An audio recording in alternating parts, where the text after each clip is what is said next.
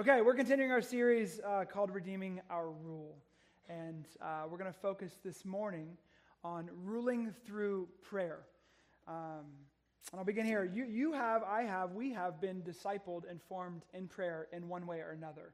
Oftentimes we don't understand and maybe kind of recognize the things that have shaped and formed us in our lives, but we have been formed and shaped by all kinds of things. So the question for you is, who has discipled, who has formed you in prayer? Maybe you grew up Baptist, and so for you, the question would be like, what does your prayer life look like, and what answers of prayer do you have? For others of us, we grew up Presbyterian, and a beautiful value for theology and the depth of knowing God. Maybe not valuing an expectation of God answering your prayer, but a deep, vibrant understanding of theology. Maybe you're Pentecostal, and you grew up with kind of an emphasis of decreeing and declaring. It's a high view of expectation, maybe a lower view of reverence for God. Again, an emphasis on decreeing and declaring, and that would not necessarily be a biblical stance that you can just decree something into existence. That's not the way life works, and it's definitely not the way that Paul operated. He lived a lot of his life in chains, and he submitted to the lordship of Jesus along the way. Maybe some of you grew up in a non-denominational seeker church, and God's like a genie for you. Maybe you grew up with the prayer of Jabez, and so your thought is kind of like, I just pray for blessings for my life. And the goal here in your kind of understanding of prayer is that it's focused on asking God to bring comfort to your life in a way that God might not do.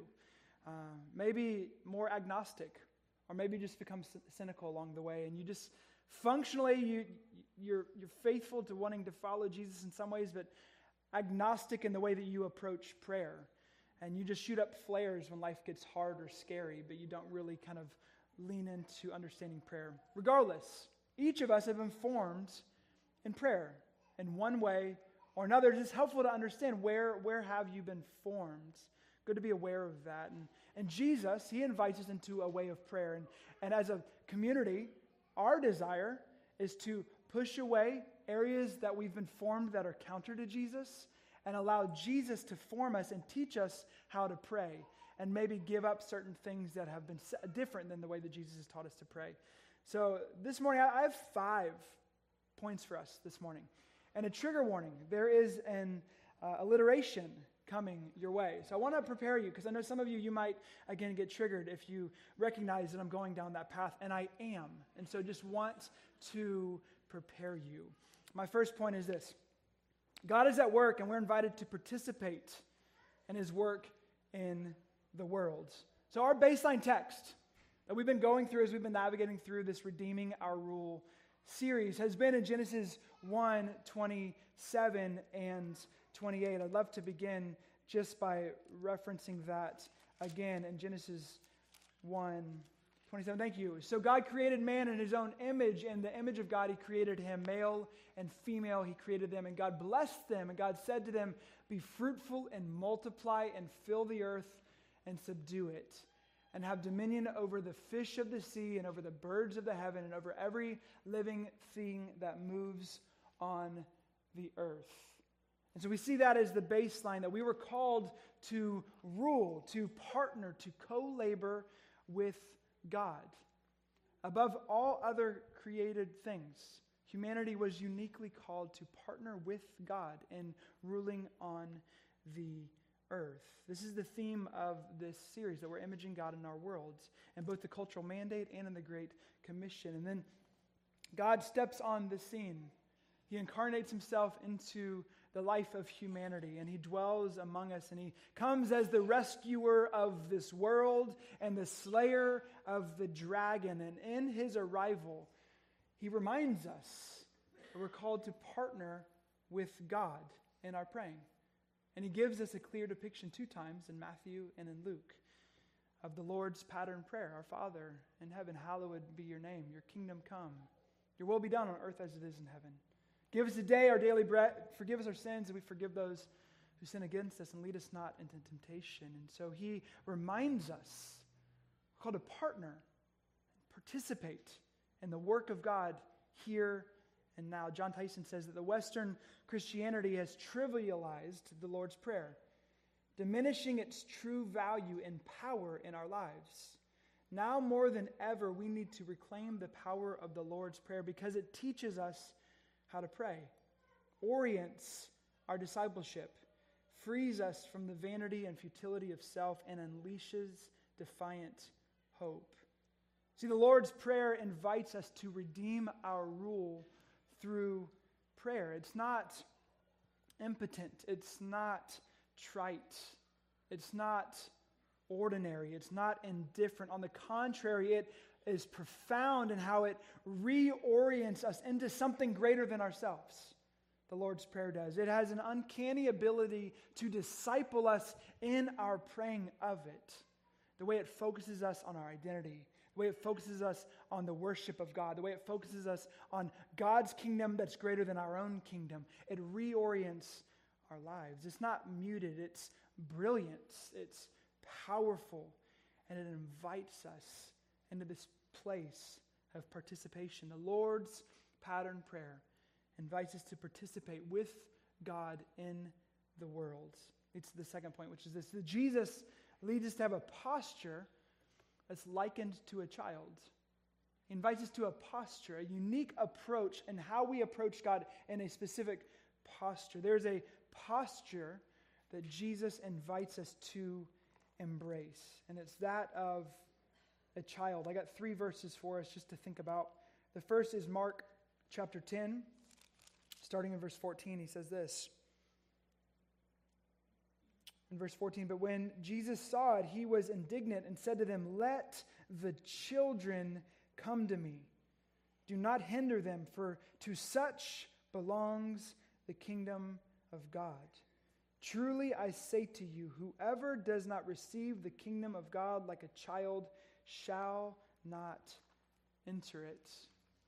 Again, in Matthew chapter 18, starting in verse 3, it says this, "Truly I say to you, unless you turn and become like children, you will never enter the kingdom of heaven."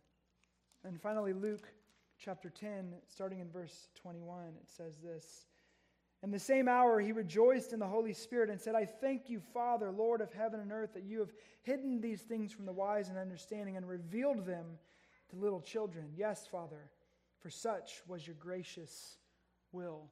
He was thrilled that his disciples, grown men, approached God in such a way as a child, and he celebrated that. Have you ever wondered why the Lord's pattern prayer begins with our Father in heaven? It's less about getting your prayer right, and it's more about how we approach God in prayer. So what is the posture of a child? I have 3 boys, and so I'll go first. They're honest. They're not always considerate. They're not always looking to dance around things. Sometimes they throw fits. Like sometimes we approach God in a way that's different than the way a child approaches a father. A child approaches a parent. See, approaching God the Father as a child is how we are invited to approach God. Watch children and how they interact with their father, and see in return how we're called to posture ourselves in approaching God. He is not depersonalized. He's not distant. He's not a dictator that's far off. He is our Father, and we've been adopted into his family. And our greatest hurdle in prayer is embracing God as Father and the implications of us as his children that don't annoy him or frustrate him, but he invites us to come close. So what do we ask for when we posture ourselves as children? Anything and everything. We learn how to approach God with everything in our lives, submitting him not just the spiritual things, but all things in our life. That's how we're invited to posture our hearts. And the dilemma is this: as we get older, we become more cynical and less childlike. It's true. As we grow up, we become more cynical and less childlike. The problem in the age we are in is that it is significantly easier to posture our hearts as a cynic than it is to posture our hearts as a child. And this is forming how we pray, approaching God from a place of cynicism. See, cynicism is the dominant posture of our age, resurrecting the original temptation that says, did God really say? I mean, the same question hasn't changed since the garden. This question of cynicism. Did God really say? Should we really approach God in this way? Is he really trustworthy? The statement is the same as the serpent in the garden. See, nothing has changed. We haven't progressed past that temptation. The cynic is always observing, always critiquing, but never engaging, never loving, leading to action. Summarizing the landscape of our generation, Yohani Sanchez says this. She said, unlike our parents, we never believed anything. Our defining characteristic is cynicism, but that's a double-edged sword. It protects you from crushing disappointment, but it paralyzes you from doing nothing. So we've learned from the Enlightenment. In the Enlightenment, we were taught a few things. We were taught reason and individualism and human progress. But then world wars happened. Pain happened. And in return, that notion, that thought, that balloon got popped. And then post-Enlightenment came along. And in post-Enlightenment, you don't trust anyone. You don't trust God. We are now taught to detrust. Some detrust so many good things that you can't trust your parents, and you can't trust what you were taught, and you can't trust your biology, and you can't trust anything but yourself. Only yourself can you trust. See, the story that was supposed to free us is really just swapping chains. And now we are putting these chains on and saying we can only trust ourselves, and it's killing us along the way. We're swimming in the water of post-enlightenment, saying we can't trust anything. It goes back to what Jean-Jacques Rousseau said, that man is born free, yet everywhere he is in chains. It's this notion that we believe that everyone else is the problem. We can't trust anything but ourselves. And Jesus invites us to be formed by him and not culture. And as we are a people who are being formed by something, Jesus invites us to posture our hearts as children, not as cynics, to simply trust in a good God who cannot be controlled. This is our posture in prayer, not cynicism, but that of a child. To make it clear, a good way to see it is cautious optimism is how we're supposed to approach God. Caution because the fall, it existed and it exists, and it will exist until he comes again. But optimistic because of redemption, because Jesus come and he gave us the Spirit, and he's at work in our day and time. Cautious optimism. Friends, we need to fight for childlike hope again. We are naturally drawn towards cynicism, and it's a good thing to even repent of our cynicism and be drawn again to a childlike approach. See, both the child and the cynic walk through the valley of the shadow of death. The cynic focuses on the darkness, and the child focuses on the shepherd. We're called to posture our hearts from a place of childlikeness. So we have participation, we have posture. Third, the Lord's Prayer will forever be our primary practice to praying like Jesus. So in Luke 11, after the disciples saw all kinds of miracles, all kinds of profound things, the question that they asked Jesus was one very specific and one very important. In Luke 11, verse 1, it says this, now Jesus was praying in a certain place, and when he finished, one of his disciples said to him, Lord, teach us to pray, as John taught his disciples. So the question that they asked Jesus was, will you teach us how to pray? And he did. He taught them how to pray. He said this, when you pray, say, Father, hallowed be your name, your kingdom come. Give us each day our daily bread. Forgive us our sins, for we ourselves forgive everyone who's indebted to us, and lead us not into temptation. This prayer unlocks a life of prayer. It's training wheels, yes, but it's also a weapon. It's also a guide. It's also our oxygen. It's also a primary means of spiritual formation. It's also one that dethrones our idolatry of self. It enhances our vision of the kingdom. It resets us on our purpose. It should never be something we graduate from. It is profoundly beautiful and is a untapped treasure. So consider them. There's 6 movements within the Lord's Prayer. The first, Our Father. He begins by resetting your identity on who you are as a child of God. He invites you to this posture, to find joy in coming close to Him. That He is knowable. He is one that we can know. And so this posture of our Father in heaven reminds us of who He is and reminds us of who we are.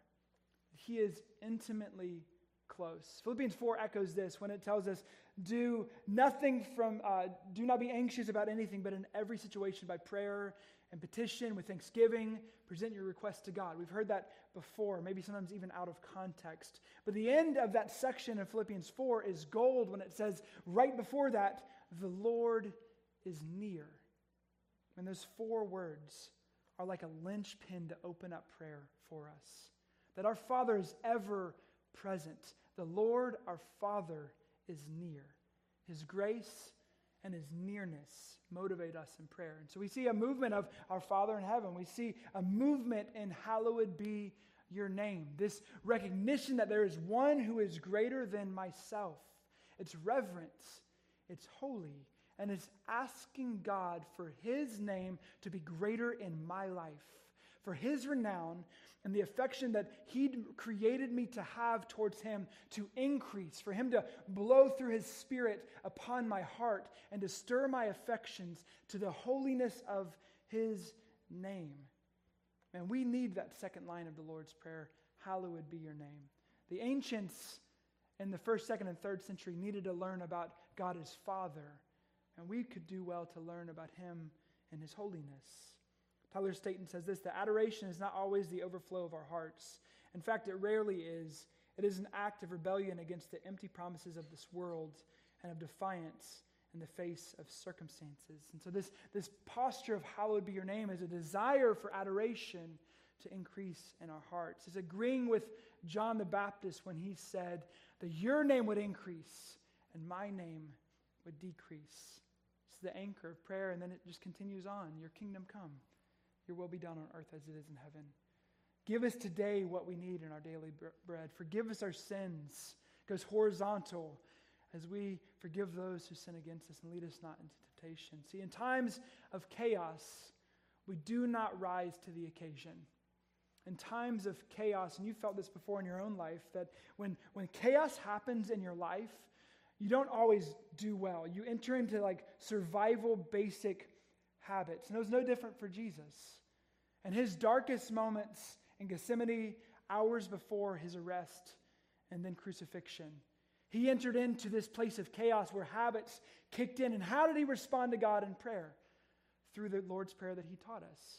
He cried out to my Father. He went on and said, your will be done. He followed through. The thing that He taught His disciples to pray was the very thing that was at the core of who He was and how He prayed to His Father. And in the darkest moment of His life, His habits led Him back into that prayer. Eugene Peterson says this about this theme, that there is a prevailing bias among many American Christians against rote prayers, repeated prayers, book prayers, even when they are lifted directly from the Jesus book. This is a mistake. Spontaneity offers one kind of pleasure and taste of sanctity. Repetition's another, equally pleasurable and holy. We don't have to choose between them. We must not choose between them. They are the polarities of prayer. The repetition of our Lord's Prayer give us firm groundings for spontaneities. The flights, the explorations, the meditations, the sighs, and the groans that go into the prayer without ceasing, toward which Paul urges us. So Jesus invites us to a very clear way to pray, through using the Lord's Prayer as a on-ramp, as tracks to grow in prayer. So we see participation, posture, practice, which leads to the 4th point, which is this. There's 2 parables that Jesus gives that teach us about intentional persistence. And so in Luke 11, we already talked about Luke 11, the disciples asked Jesus, teach us how to pray. And so he did. He gave him the Lord's Prayer.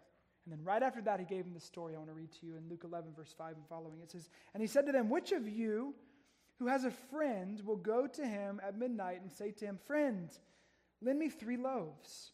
For a friend of mine has arrived on a journey, and I have nothing to set before him.' And he will answer from within, 'Do not bother me. The door is now shut, and my children are with me in bed. I cannot get up and give you anything.' I tell you, though, he will not get up and give him anything because he is his friend. Yet, because of his impudence or his persistence, he will rise and give him whatever he needs." Then Jesus says this, "And I tell you, ask, and it will be given to you. Seek, and you will find. Knock, and it will be open to you. For everyone who asks receives, and the one who seeks finds, and to the one who knocks it will be opened. What father among you, if his son asked for a fish, will instead of a fish give him a serpent? Or if he asks for an egg, will give him a scorpion? If you then, who are evil, know how to give good gifts to your children, how much more will the Heavenly Father give the Holy Spirit to those who ask him?" This is a profound parable that we read. We see that we got this guy who has a friend come in town. And it's late at night, and they're not like us, where like you have like boundaries where you don't let anybody into your house at a certain period of time. You need to come the next day. They just showed up. And so the guy shows up to his house, and he doesn't just show up, he asks for food. And he's like, they can't go to Kroger that's open 24 hours a day. Like he's like, "I'm out of food, man. I don't know what to tell you." He's like, "I'm hungry though." Kind of an annoying friend, maybe something you need to have more boundaries with. And so he's like, "Okay, I'm just gonna go to my friend's house. I know he's like a big bread guy and he loves making sourdough. And so I'm gonna go to his house." And so he knocks on the door, and the friend knows who he is because he has the Ring app. And so he sees the Ring app, and he knows who it is. And so he calls him. He's like, "Dude, be quiet. My kids are sleeping with me." And you know how it is. For one, you shouldn't have your kids sleep with you. And if they are, it's typically bad news. And so they've just now gone to sleep. You don't want to wake them up again. You know what I'm talking about. And he's like, "Get out of my house. I might kill you. Get out of my house. Stay away from me." Like that's the context of this story. And he continues. And he continues like this, like the cries that we hear. He's continuing and continuing and continuing. And finally, the guy gets up. Why? Not because he's his friend. He's annoyed. He's frustrated. It's the persistence of the friend that led to the friend coming and opening the door for him. What is Jesus telling us then? What's the point? "So I say to you," Jesus says, "ask, and it'll be given to you. Seek, and you will find. Knock, and the door will be open." I don't know how you were formed in prayer. I don't know who taught you what. But I'm encouraging you to allow all of that to submit to our Lord Jesus and allow him to reteach you what it looks like to pray. Ask and keep asking. Seek and keep seeking. Knock and keep knocking. Something powerful about persistence and our growth in prayer. And Jesus gives us another story in Luke 18 under this banner of intentional persistence. In Luke 18, we read this. "And he told them a parable to the effect that they ought always to pray and not lose heart." That's the point of this parable. He said, "In a certain city there was a judge who neither feared God nor respected man, and there was a widow in that city who kept coming to him and saying, 'Give me justice against my adversary.' For a while he refused, but afterwards he said to himself, 'And neither I fear God nor respect man, yet because this widow keeps bothering me, I will give her justice, so that she will not beat me down by her continual coming.' And the Lord said, 'Hear what the unrighteous judge says. And will not God, who is our Father, give justice to his elect who cry to him day and night? Will he delay long over them? I tell you, he will give justice to them speedily. Nevertheless, when the Son of Man comes, will he find faith on the earth?'" Another example, we got this cruel, unruly judge who doesn't give a rip about anybody. One person he cares about is himself. He has no authority over him. He is the authority over many, and he doesn't care about anybody's perspective about anything. And there's a widow who shows up to him. He's the judge, and so she shows up to him. And she's receiving injustice. We don't know the details there. And she pleads with him, "Grant me justice, grant me justice, grant me justice," over and over and over again. And it wasn't out of his kindness but out of his annoyance, after him being beaten down, that he caves and gives her what she wants. What's the point? To show them that we ought to pray and not lose heart. What is Jesus reminding us of? He's reminding us of the fact that we are invited into intentional persistence as we approach our God in prayer. The persistent friend and the widow get access not because they are strong, but because they are intentionally persistent, even desperate. And yet, friends, we live in an illusion in 2023. Well, we have what we need, and if we don't have what we need, we take out debt. That's the reality we live in. I know my wife and I experience that. We feel that firsthand. You guys feel it. We feel it. We live in an illusion where we are cynical about God actually entering into our world. I remember hearing a story about an African pastor who lived in a small village pastoring a community there, and he came to the States to visit some friends, and he was here but just for several days. And where he lived, they needed God for everything. And when he came here, he saw that no one needed God for anything. And after just a few days, he said, I need to go back to my homeland because I need to remember that I need God in my life. Friends, the American culture is probably the hardest place in the world to learn to pray. The American culture is probably the hardest place in the world to know how to learn how to pray. And we in this moment need to embrace that reality and do something with it. It's imperative for us if we want to learn to rule through prayer. It's hard because of busyness, because of accomplishment, because of entertainment. C.S. Lewis called it the kingdom of noise. We have what we need. We hate being quiet. We have assimilated into a culture of hurry. And we're being deformed even if we don't realize it. Something is forming us when it comes to our prayer life. And Jesus invites us. Ask and keep asking. Seek and keep seeking. Knock and keep knocking. In John 15:7, he says, if you abide in me and my words abide in you, ask whatever you wish and it will be done for you. The emphasis is abiding in me, not asking what you want, but abiding in me. These are the words of Jesus. So we're called to participate, to have a posture of a child, to use the practice of the Lord's Prayer, to live in a posture of persistence. And that leads me to my last point, and maybe the most important one, which is this: we can access the potency and power of God through intercessory prayer. I want to introduce intercession to you. What does that mean? It means to come between. To pray on behalf of someone else. Richard Foster says this about intercession, that in the ongoing work of the kingdom, nothing is more important than intercessory prayer. So you and I were created to reign. In Genesis 1 and 2, we know that we were created to reign, that sin has led us to the life we now know, but there's a promised king and there's a promised kingdom that's coming. There's redemption that has come and that will come, and Jesus gives us a restorative prayer called the Lord's Prayer to guide us through this life here and now, which means this, that prayer is the means by which we push back the curse that has infected the world and has infected us. In Jesus' name is to pray with recovered authority, that it's only through the work of Jesus on the cross and his resurrection that we even are able to come to God in this redeemed place of prayer. See, part of our participation in this power is agreeing with Jesus' will. For example, in Mark chapter 10, we have this interesting story play out where we have this guy named Bartimaeus, and he's this blind beggar. And his disciples get really annoyed with him. Kind of leave him alone. Leave Jesus alone. He's calling out for Jesus. And he's, leave Jesus alone. Leave Jesus alone. And what does Jesus say? He says, bring him here. And so Bartimaeus comes. The disciples lead Bartimaeus to Jesus. This blind man stands before Jesus. And what does Jesus say to him in Mark 10:51? He says this. And Jesus said to him, what do you want me to do for you? And the blind man said to him, Rabbi, let me recover my sight. What do you want me to do for you? Do you not think that Jesus knew what the blind man wanted him to do, but he wanted this partnership moment.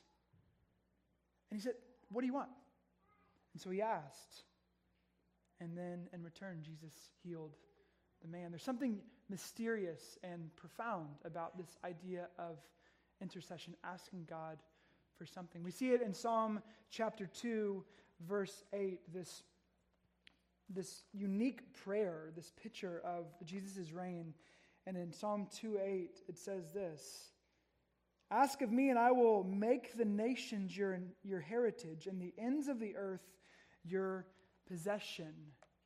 Ask of me, and I will give you the nations. It's pointing to the Messiah ultimately. But Charles Spurgeon said this about this passage, this verse. He says, remember, asking is the rule of the kingdom. Remember this text, Psalm 2:8. If the royal and divine Son of God cannot be exempted from the rule of asking that he may have, you and I cannot expect the rule to be relaxed in our favor. If you may have everything by asking and nothing without asking, I beg you, Charles Spurgeon says, I beg you to see how absolutely vital prayer is. And I beseech you to abound in it. We're invited to this place of power that God has given to us through grace alone. We have to demystify intercession. I've been a part of some wonky communities that have made intercession so weird. Okay? So we can just identify the elephant in the room that maybe you're feeling. And we can't control God and his ways. We can't just assume we know God's will and just pray it into existence as if we think that we can just get whatever we want. Oftentimes, we'll land here in just a minute. God doesn't answer the prayers that we thought that he should answer. Some have made this weird yes, but the old idiom rings true that we can't throw the baby out with the bathwater. Throw out the bathwater. It stinks. There's poop in it. So throw that out. But preserve the baby. The baby's sacred. It's a sacred gift that Jesus has given to us in this gift of intercession. See, the Lord's pattern prayer is our space for intercession. Think about it. To ask God through prayer for his kingdom to come here and now. God, let your kingdom come. Let your will be done. That's intercession. Give us what we need today in our daily bread, God. Give us protection over the enemy. Give me the grace to forgive as you've been forgiven. What are we doing there? We are asking God to do things in and through our lives.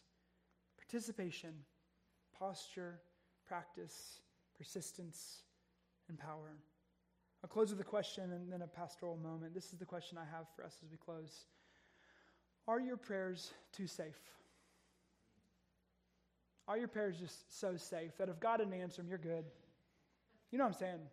Like, God, bless the hands that prepared the food, and God, just give us good sleep. Like, if that's the ceiling for our prayers, can we just confess that that's sad? And that we're missing the glory of the opportunity of the gift of prayer if our prayers are safe, that they could happen if he didn't intervene. Prayer is actually putting ourselves in a place of saying, God, if you don't show up, I don't know what we're going to do. Again, prayer might be the hardest thing, the hardest place in the world to pray might just be where we're sitting right now. And living in a place of safety, praying safe prayers, prevents us from the gift of God that he's given to us in this way. Right. Are our prayers safe? Or are our prayers muted because of cynicism? I read a book recently and a quote that Tyler Staton said that if God gave you everything you prayed for this past week, what would happen? Just real time, that's been challenging me. It's been breathing down my neck, and I've been challenged by it. If God gave you everything you prayed for this last week, not saying he would, but it takes us out of this place of safety. If I didn't pray for anything and just life lived on, or am I asking God for things in my family and in my coworkers and in my neighbors and in my life, and daring to believe God with my generosity and providing for me in ways that are uncomfortable, posturing ourselves like a child? I'm reminded of this story. I know I'm going long today, but it's Mother's Day, and I heard a couple moms said that they might want me to do this or something. There's this story. Her name of a single mama. Her name was Monica. She was, because mamas wanted to have more time just to breathe away from their kids before they have them the rest of the day. So you're welcome. They're in good care downstairs. Again, I won't say anything else about going long. So the mom's name was Monica. She was a single mom. a devout follower of Jesus. She had a child, a baby boy. She prayed over that child, as many of you mamas did. She sang hymns over his life, but he grew up and the world changed. And this man became a womanizer and a drunk. Brilliant dude, but wasted his brilliance on some really dumb choices. But his mom didn't stop praying. She prayed for his son's salvation. She had a dream when he was 19 that he was going to come to the Lord, and she leaned in and she prayed. And 9 years after that dream, he went on a trip of debauchery to the Mediterranean. And she stayed up all night praying for him. That very night, her son changed plans from where he was going, and he decided to go to Rome. And in a Roman garden, this North African dude sat and heard the audible voice of God. He opened the scripture and dedicated his life to Jesus. Monica's son's name was Augustine, and he went on to be one of the greatest theologians in the history of the church. Prayer releases power. Some of you mamas need to hear the encouragement of Monica. We can partner with God in our praying. We can see God show up in ways in our lives according to his will in our lives. I've seen it. So many stories that just came to mind for me that God can show up through our prayers. I remember we used to raise support back in the early years, even before Sojourn, and we were doing this thing a long time ago and raising support. I was in India this time and raising support. I ran out of money. I'm in India, and it's not really good fundraise in India. That's probably not the place to do it. And so I'm out of money, and just felt like God was saying, pray for $5,000. That was wild. And I did, and I had no idea what I was doing. I'm just trying to figure out this whole prayer thing like we all are. And again, this isn't about money. This is about God's provision, because I really was out of cash. And I went to check my email one day, and the lady who kind of kept up with my finances said, hey, just want to let you know that a family decided to give you a $5,000 check. I sat at that computer in India and wept. God for real heard my prayer. It could have been 4, it could have been 6, it could have been 3, it could have been but it was to the dollar, and it was just one of those moments where I'm like, holy cow. It was just goosebumps on the back of your neck, God, seriously. Another example would be 2015, May 14th, we lost our little dude Theo through miscarriage at 20 weeks, and to this day is his birthday. And we prayed that God would be with us through that journey. So the most painful moment of my life. And he was. He was faithful, and his presence was with us. Friends, he responds through our prayers. And my question to you is what are you praying for in this time of your life? And then a pastoral perspective I want to give you. What happens if God doesn't answer? What if he doesn't answer? Friends, he always hears. We ask because he asks us to, but the end goal of prayer isn't answered prayer. The end goal of prayer isn't answered prayer. The end goal of prayer is trust. The end goal is not answered prayer. The end goal is trust in a God who cares for you. So oftentimes, you may not get the answered prayer that you thought, but if you grow in trust through it, then the prayer has been answered. His ways are not our ways. Your will be done. See, when we pray and something doesn't happen, we're invited to trust God in the journey. Countless times, the prayers have gone unanswered. We must not get pushed back into the river of cynicism, but it's his character that holds us together. Parker Palmer says this: the deeper our faith, the more doubt we must endure. The deeper our hope, the more prone we are to despair. The deeper our love, the more pain its loss will bring. These are a few of the paradoxes we must hold as human beings. If we refuse to hold them in the hopes of living without doubt, despair, and pain, we also find ourselves living without faith, hope, and love. So, man, through the chaos of the unknowns of you praying and God not answering, I invite you to know that the deeper desire in all of it is that we would trust in a Father who cares for us. And so we have a participation, we have posture and practice and persistence and power. Friends, we are invited to rule through prayer. You are invited to rule through prayer according to his will being done. Amen? Amen. Let's pray.